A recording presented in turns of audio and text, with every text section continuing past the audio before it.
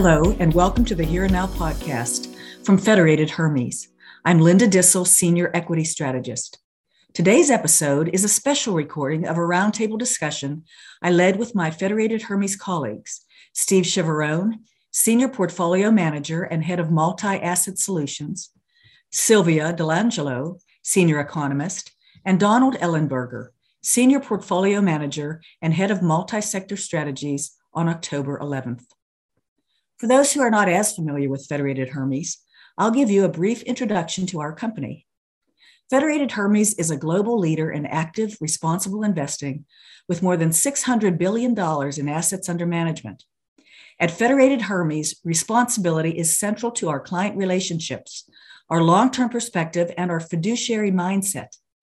It's part of our heritage and the foundation of our future.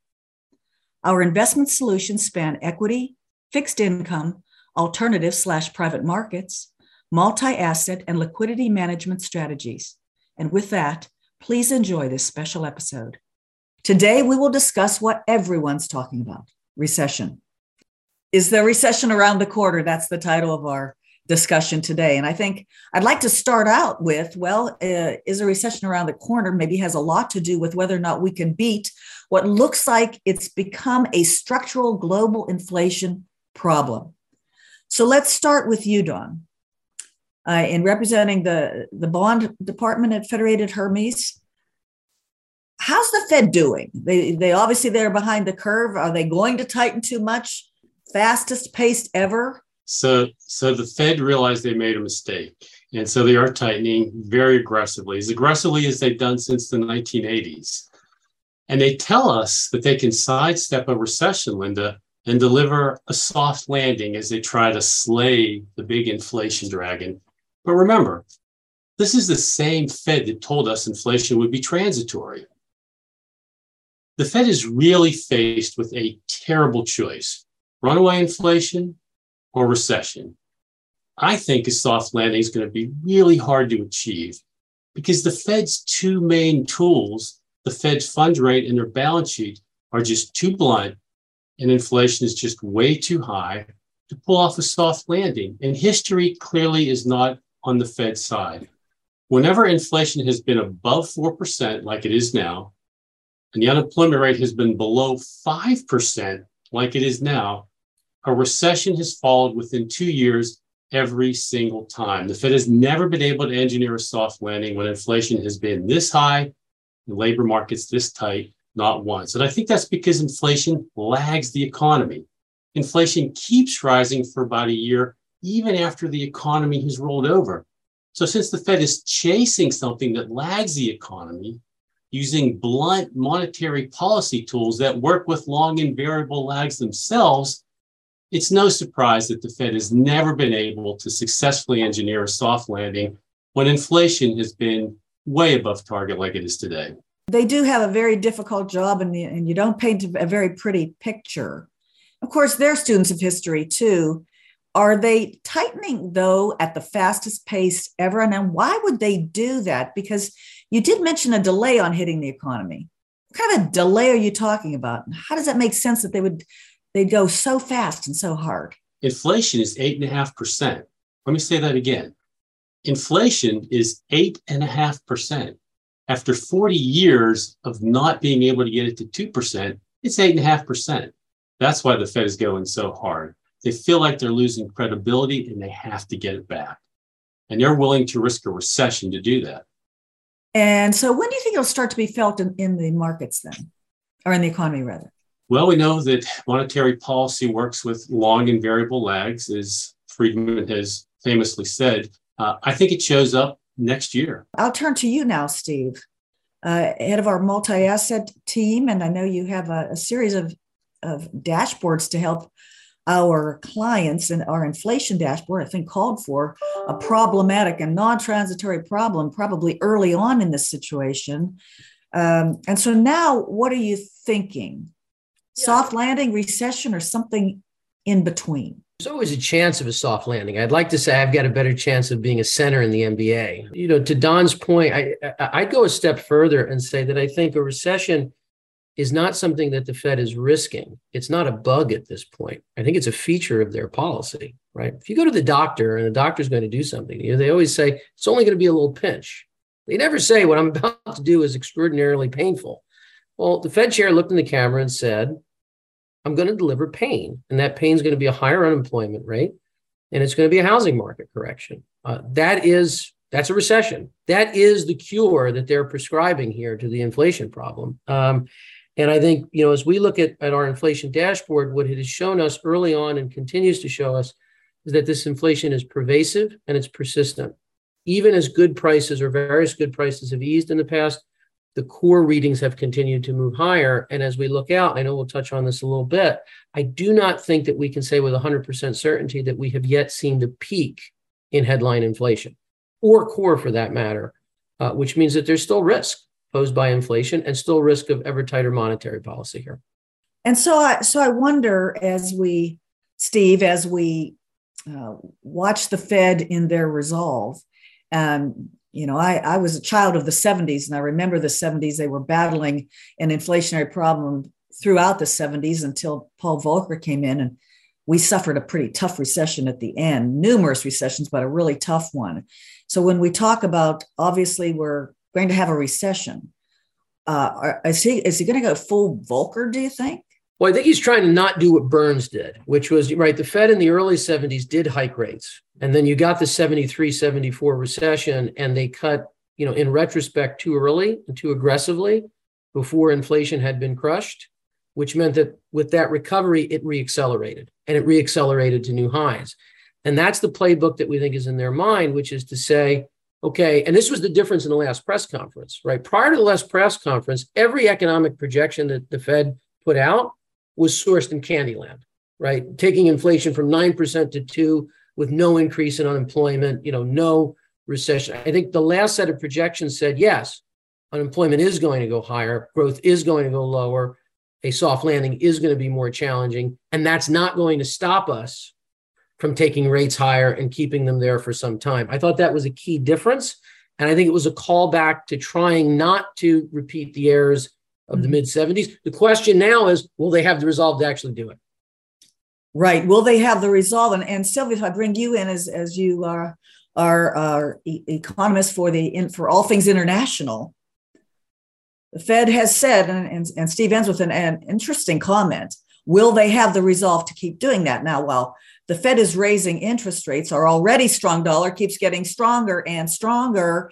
And as you watch central banks around the world, other developed economy central banks who feel that they need to raise their interest rates, they have many cases, a much tougher economy, don't they?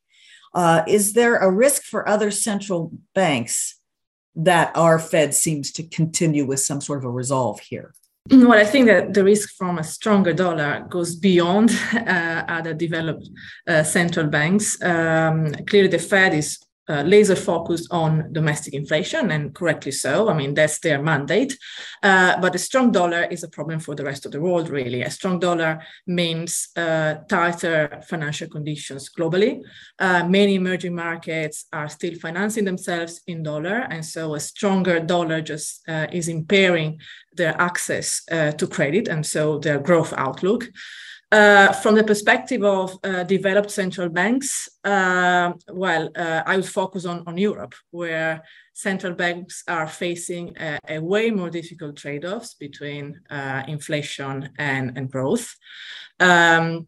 Inflation in Europe is mainly driven by the terms of trade shock due to higher energy prices and the consequences really of the war in Ukraine. This weakening of their currencies that they are witnessing because of Fed tightening really is just making their problems worse, as it is also adding to this deterioration of their terms of trade. So I think that from the Fed's perspective, this is not their problem until it becomes their problem, as I think at some stage there will be some feedback effects from these external spillovers. Well, Don, yes, we like a strong dollar, but not too strong of a dollar. And maybe we're having that right now. Should the Fed consider slowing down their tightening effort in the name of the dollar coming down on a trade-weighted basis? Should they be doing that? So the dollar impacts financial assets in many ways, as Sylvia so correctly pointed out.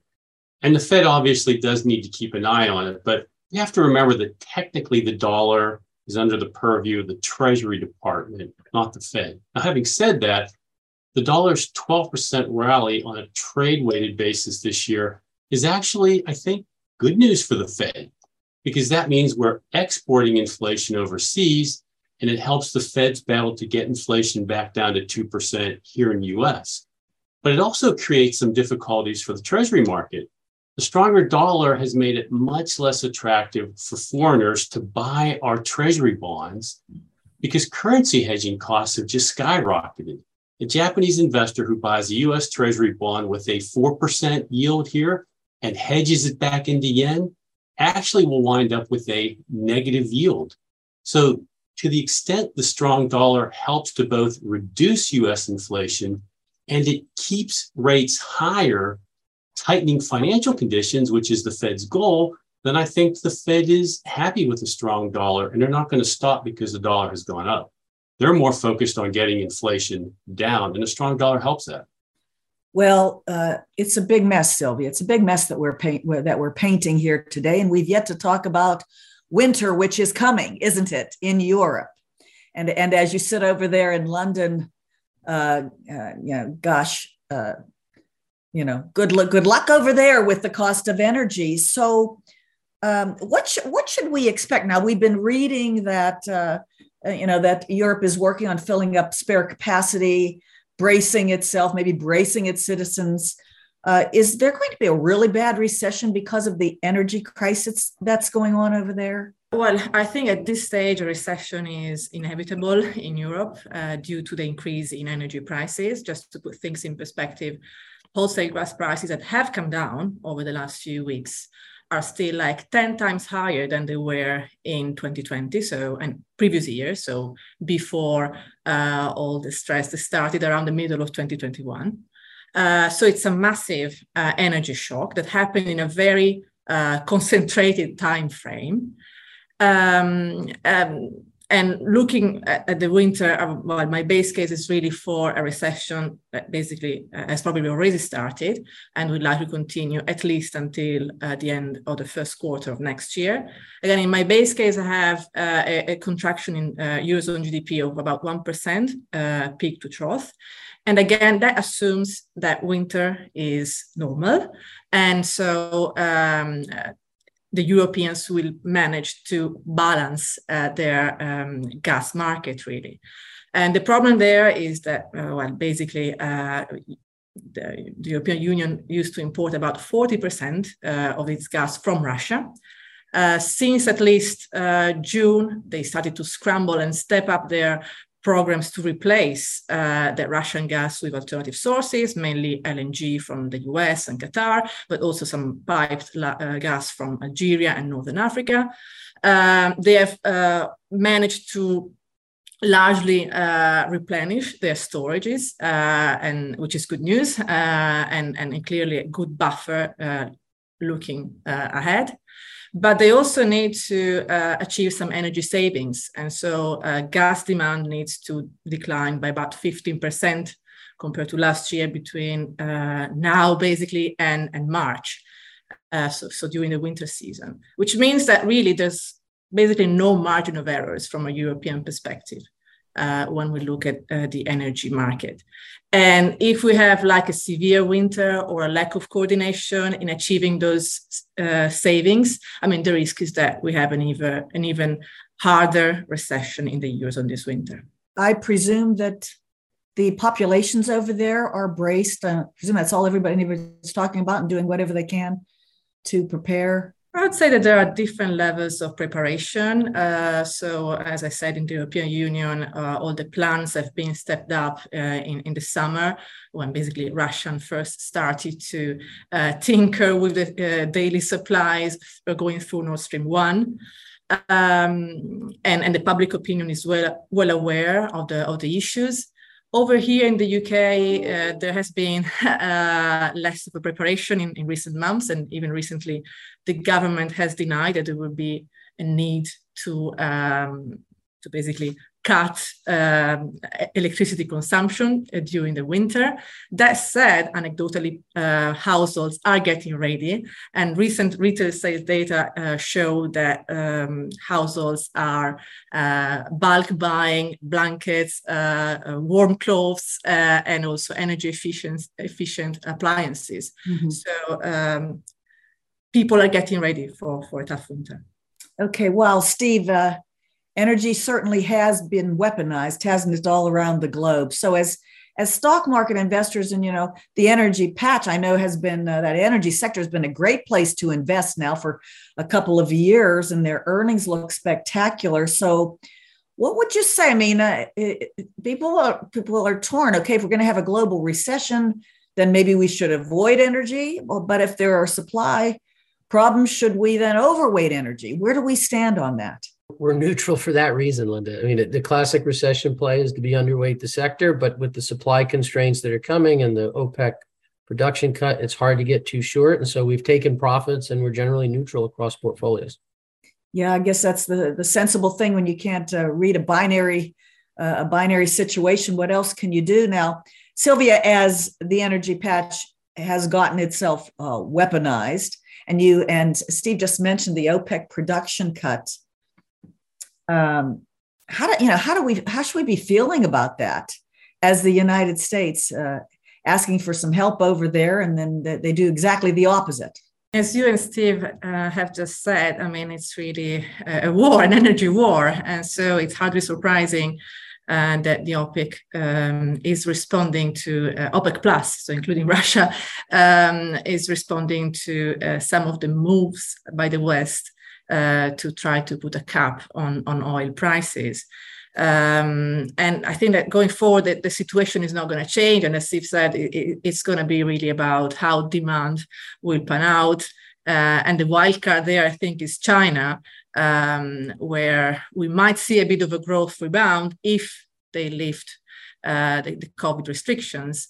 But again, I think from another perspective, it will be hard to maintain prices above $90 a barrel in a deteriorating demand environment. And Linda, this is a key point for the inflation outlook and where the inflation dashboard comes into play, because with core inflation having continued to rise since the last peak in headline CPI, and I think we're going to find out tomorrow that it rose, a bit further. You really only need a mid-90s price in WTI in December, which is, $3 or $4 higher than it is today, in order to get headline inflation back above that 9.1% peak we saw earlier this year. And then that changes a lot of equations. The market feels pretty comfortable about a 4.5% terminal rate. Well, not if you get a new high in inflation, perhaps. And I think the Fed can't back off in that environment, because if they throw the fastest rate hike cycle ever at this inflation problem and fail to break its back, what happens to inflation expectations, right? That they could become unmoored. And so this energy issue is in fact central to the inflation call, which is central to what the central bank's going to do, which I think increases the risk of recession as we get into 23, per Don's original point. Again, a big mess. Now, Sylvia, this is just a $90, just a few dollars away, as Steve has said. Exacerbates our we wish we thought we had peak inflation problem. If China, the second largest economy in the world, decides, all right, we have enough vaccines or whatever, we can open up our economy, are we right back at the $110 and plus on a barrel of oil? I mean, base case, I doubt it really. So if China lifts the zero COVID policy that is currently in place, then of course there will be a bit of a technical growth rebound for sure, but I don't expect like a growth boom given the structural challenges that the Chinese economy is dealing with. And here really I'm thinking about the property sector that is like bloated. It used to account for like 25 to 30% of the economy compared to a usual weight of 15, maximum 20% of the economy in more normal situations. So that property sector needs to correct. The correction will happen over several years. Policymakers will try to smooth it out, but that makes me a bit cautious, let's say, with respect to Chinese growth in the next few years. I'd like to move over to you now, Donna. The title of our call today is A Recession Around the Corner. And I know that a few months ago, there was a big debate as to whether or not we're already in a recession, the technical recession, 2 negative quarters year over year. How can you be in a recession when the job market is as tight as a drum? Are we in a recession right now, Don? Well, right now, Atlanta Fed GDP growth is over 2%. So probably not, but there are a lot of reasons, Linda, why I think a recession is coming next year. For example, the index of leading economic indicators, which is actually a pretty good indicator predicting recessions, and I don't think gets enough attention from investors, but the index of leading economic indicators has been negative for 6 consecutive months. And I'm an old timer, so I still follow money supply like I did back in the 80s. The growth rate of money supply has collapsed from 26% a couple of years ago to basically flat over the past 3 months. And the big drop we're seeing in bank deposits right now means money supply growth will probably soon turn negative. The last time money supply contracted on a sustained basis was during the Great Depression in the 1930s. Yield curve, also a very reliable inflation indicator, and it not only has been inverted for months, but the forward curves predict it'll stay inverted for at least another year. Global Purchasing Managers Index, that's fallen below 50. Indicating a contraction in the global manufacturing sector. You can even see that in the cost to ship a container from China to Los Angeles. It's fallen from $14,000 in January to $2,000 today.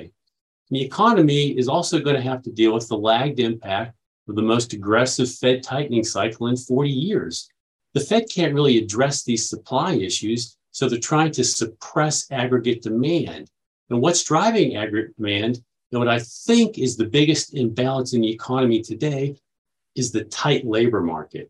Since 2/3 of the cost of most companies is labor, the only way to get the inflation rate down to the Fed's 2% target is to get labor costs down. And the way you do that is by driving the unemployment rate up. The Fed knows that, and it's why they're forecasting the unemployment rate is going to rise 0.9% from 3.5% today up to 4.4%. But here's the thing. Every single time the unemployment rate has risen 0.5%, the economy has always fallen into recession every single time.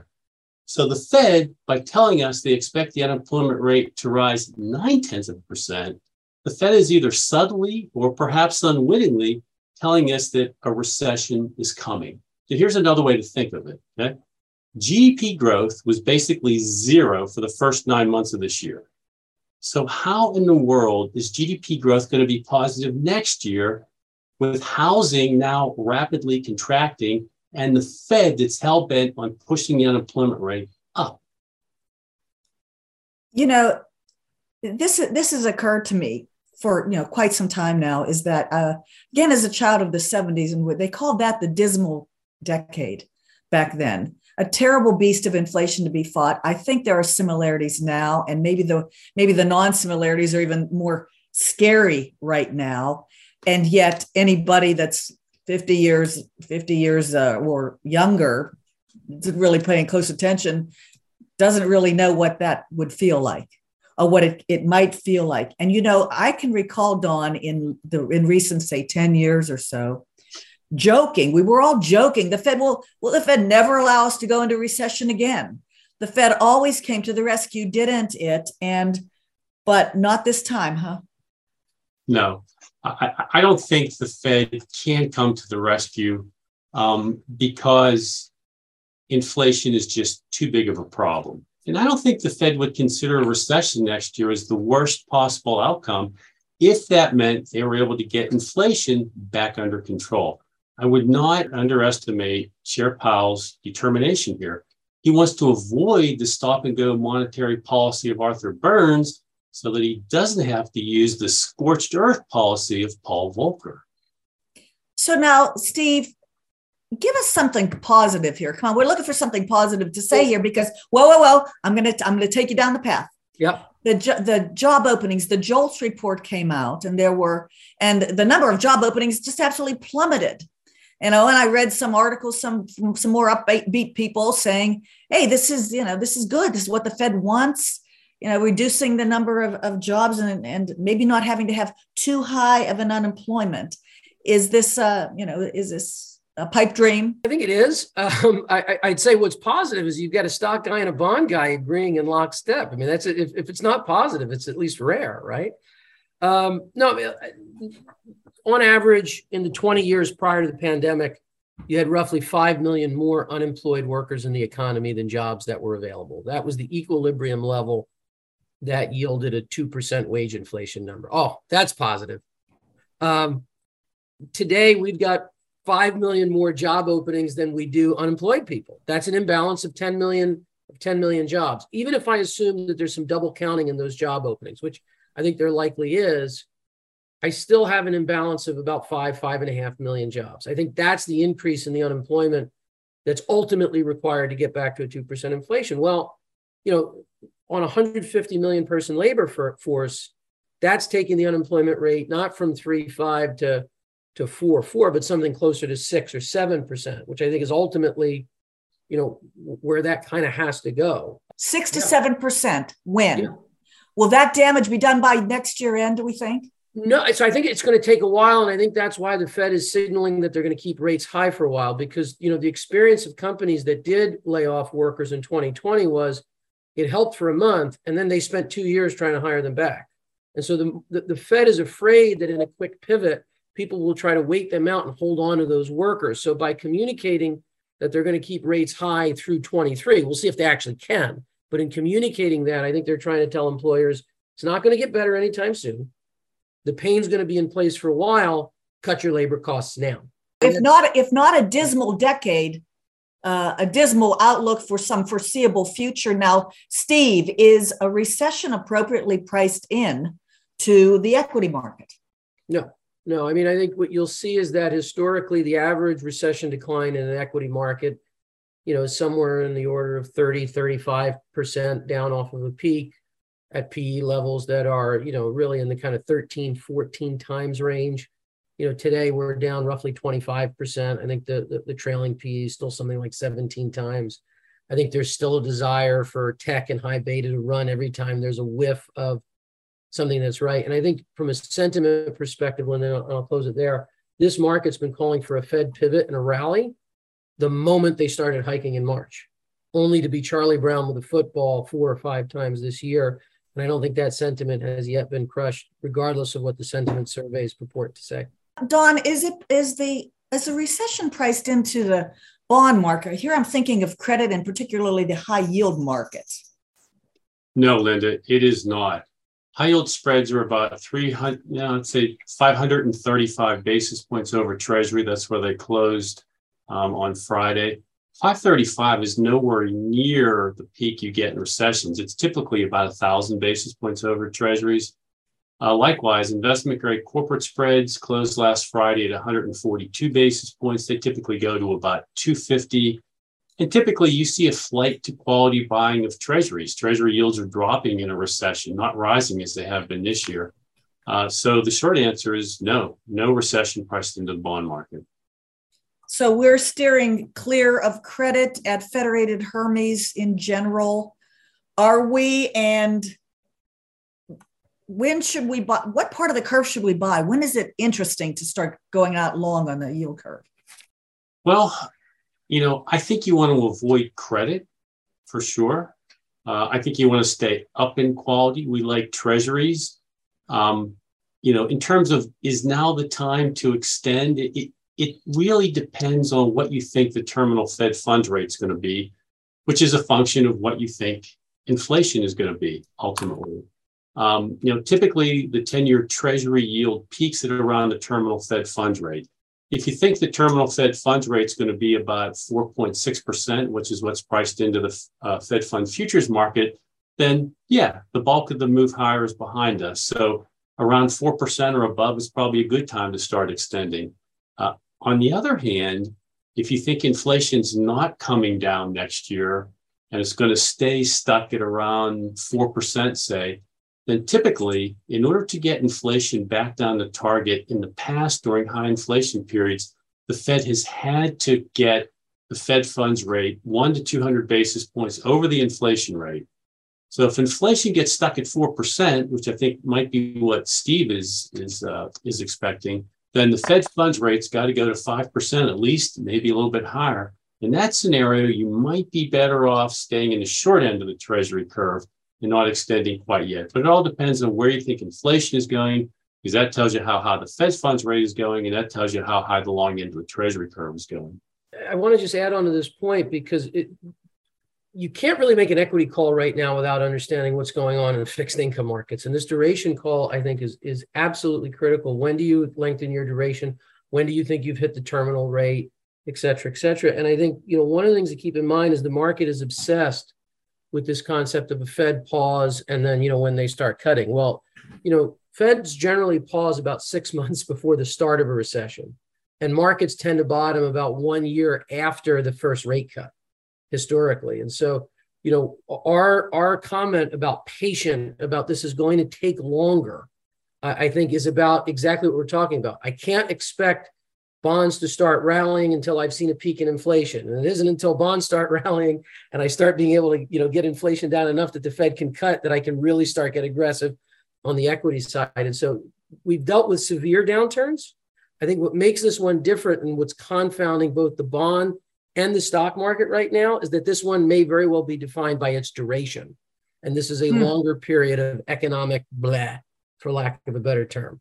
I've been curious really for quite some months as to the risks that were showing themselves, the volatility that was showing itself in both the currency and the bond markets. But the VIX, our own volatility index, doesn't seem to be able to make its way towards 40.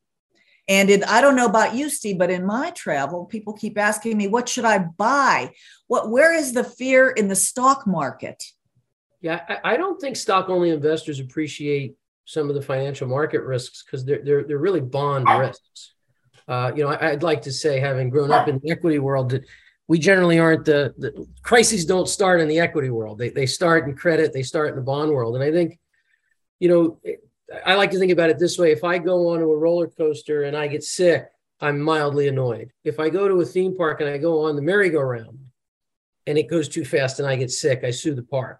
And I think what you're seeing right now is tremendous volatility in what's supposed to be the world's safest assets, which are sovereign bonds, right? And so anytime you're taking on leverage, you're generally holding as collateral a sovereign bond, whether it's a short-term T-bill or a long-term treasury or a gilt in the UK or wherever jurisdiction you're in.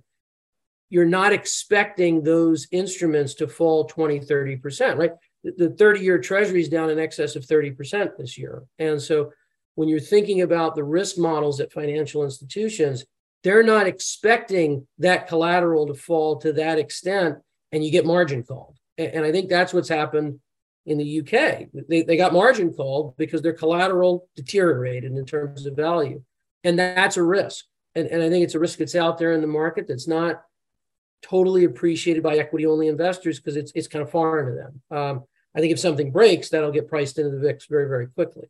And there's a game of chicken. The Fed's trying to break the back of inflation and get that bond market to rally before you cause a financial accident, because the alternative, which is the kind of stimulative measures that the BOE have employed, aren't working, right? Rates are right back higher than they were before the intervention. So you really got to get this inflation under control, or else the risk of a financial market accident increases. So Don, here's Steve telling us that the stock market investors they just don't really appreciate the risks out there. They're not watching what's going on with the rest of the world. And I mean, the bond market was always so boring. It was always so very, very boring. And this has been an historic year. If Tina was our mantra, there is no alternative but to invest in stocks. And now Steve is warning us that we're being Pollyannish over in the stock market. Is there any chance that maybe there's an alternative? We should be buying the U.S. government bond market because it's gotten crushed after this historic year. What do you say? In 9 of the last 14 years, Linda, the Fed funds rate has been 0. Money was free, cash was trash. But you're right. Today, 1-year Treasury bills yield 4.25%. Treasury bills are sexy again. So investors finally have a safe alternative to stocks and bonds that at least pays them something on a nominal basis, if not after inflation. I mean, you're right about Tina. Tina, there is no alternative. You have to buy stocks and high-yield bonds. Well, Tina really is dead because cash is now an attractive, stable, and investable asset class, particularly, as Steve pointed out, when bond and stock prices are experiencing head-spinning volatility. And when the risk-free rate is rising, that raises the bar for the minimum return on other asset classes. And that's a headwind to both stocks and bonds going forward. So cash is not just king, he's a sexy one. That's exactly right. That's what I think I heard you just say. Now, Sylvia, I'm not feeling very bullish about your answer to these two questions, but there's been a lot of damage done in Europe and in China, 2 major regions of the world that we might invest in, and for different reasons that we're all well aware of. Is either one of them investable in your view today? Well, it depends on the time horizon, I guess, meaning that I think there will be more pain in Europe as Europe is struggling to achieve energy independence and resilience. Also, Europe is struggling with the usual institutional challenges and clearly needs more integration at a political level to make sure that the currency is strong. It needs like a safe euro asset, and clearly we are still quite far from that.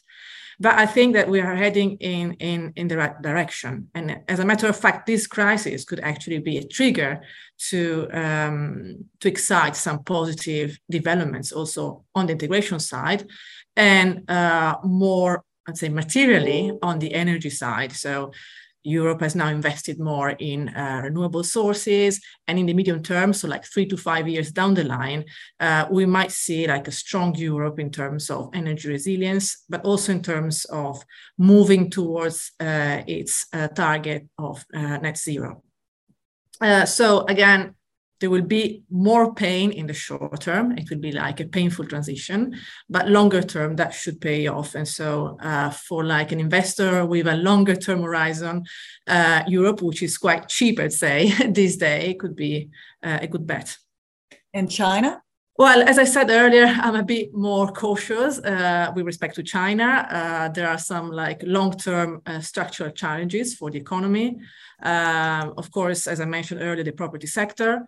But also, I'd say, regarding the transition from a middle-income economy to a more advanced economy, and it's not obvious that China has all the features in terms of human capital and investment in productive human capital in order to get there. Of course, I mean, Chinese policymakers might take the right decisions going forward. But as of now, I'm quite cautious about Chinese growth in the next few years. Quite cautious. So, I've seen the acronym TNAC. There's no alternative country than investing here in the U.S. Sylvia, I'd like to ask you, from your perspective, where now with all the discussion we're quickly running out of time here with our guests, is where would you suggest internationally? I want to invest now. What should I do? Well, it's a very tough one. As you said, clearly the U.S. economy is outperforming the rest of the world. And so it still looks attractive in relative terms, at least in the short term. Of course, in a longer time horizon, as I said, Europe might prove a good bet. As I said, it looks quite cheap right now. And of course, once these headwinds from like a stronger dollar, emerging markets, which of course are very complex and varied set of countries, might also offer some opportunities, also some opportunities to diversify, I would say. Well, that's actually very, very good advice. And we know diversification is job one, and we can't really tell for sure what the future holds. So it might be interesting to put your eggs in that basket. Dawn, I'm sure I don't need to ask you. I think you've made very clear your views and how cash is looking attractive now for the first time in quite a very, very long time. Definite deserves some sort of a place. Before we say goodbye, I'd like to ask Steve one last question. I know that your team also puts together a recession dashboard, and that you have been working with quite, I think, maybe the longest lived alive of the dashboards that you offer. What is your recession dashboard telling us in terms of we're in a recession now, it's likely to start when, that sort of a thing? There are several indicators that are kind of on the verge here, right? So unemployment claims at one point had risen sufficiently. They'd come back in a little bit. Credit spreads, particularly high yield spreads, they got basically to 600, which is kind of what you'll see before a recession, not in a recession, but before a recession, they've come in a little bit. ISM is teetering. And so I think it paints a very similar picture to what Don had mentioned earlier, which was an economy that certainly had some weakness in the first part of this year, but that's not the recession we're talking about. We're talking about a consumer and kind of housing-led recession. And we're not quite there yet, but you're certainly moving in that direction. And if I may, I just say this, because this has been a very bearish discussion. Federated is historically a very bullish shop. The bull has not lost its horns here. I think the bigger picture here is that we think that the Fed will crush this inflation through a recession in 23. And when you're on the other side of that, you may be in a scenario, and I think we likely will be in a scenario where you can buy growth stocks between 16 or 18 times, not 30 or 31 times. And you can buy cyclicals down, 40 or 50% off of their peaks. Those are attractive entry points. I don't want to put any words in Don's mouth, but I also suspect that at the end of that recession, you may see some really attractive nominal yields on credit instruments, high yield bonds. If you've got a 2 or 3 basis, 2 or 300 basis point 10-year with a spread of 1,000 basis points. When was the last time you could load up on a high yield bond with a nominal yield, 12 or 13%? And so I think there's generational and career defining buying opportunities that are coming. The risk is that because all of our downturns have been so short in recent years, that you jump the gun too soon and you're not patient enough. And I think patience and humility are what you're hearing from us. And I think those virtues are likely to be rewarded in the weeks and months to come. That's a great way to end our hour today. And that is it for our time for today. I wish to thank you very much, Steve, Sylvia, and Dawn, for your insights today. And thank you all to the attendees for joining us. And thank you to our listeners. We look forward to you joining us again on the Federated Hermes Here and Now podcast. If you enjoyed this podcast, we invite you to subscribe to the Federated Hermes channel to get every Here and Now episode, plus our other series, Amplified and Fundamentals, for a global perspective on the issues, challenges, and trends shaping the investment landscape. I also encourage you to subscribe to our Insights email updates for the latest market commentary from the many great minds at Federated Hermes, and follow us on LinkedIn and Twitter. Views are as of October 11th, 2022, and are subject to change based on market conditions and other factors. This should not be construed as a recommendation for any specific security or sector. Past performance is no guarantee of future results. Bond prices are sensitive to changes in interest rates, and a rise in interest rates can cause a decline in their prices. High-yield, lower-rated securities generally entail greater market credit/default and liquidity risks, and may be more volatile than investment-grade securities. International investing involves special risks, including currency risk, increased volatility, political risks, and differences in auditing and other financial standards. Prices of emerging markets securities can be significantly more volatile than the prices of securities in developed countries, and currency risk and political risks are accentuated in emerging markets. Stocks are subject to risks and fluctuate in value. Yield curve is a graph showing the comparative yields of securities in a particular class according to maturity. Securities on the long end of the yield curve have longer maturities. Duration is a measure of a security's price sensitivity to changes in interest rates. Securities with longer durations are more sensitive to changes in interest rates than securities of shorter durations. WTI, West Texas Intermediate, tracks crude oil prices. PE is price to earnings ratio. BOE is the Bank of England. The Institute of Supply Management, or ISM, Non-Manufacturing Index, is a composite, forward-looking index derived from a monthly survey of U.S. businesses. Beta analyzes the market risk of an investment by showing how responsive the investment is to the market. Federated Investment Management Company.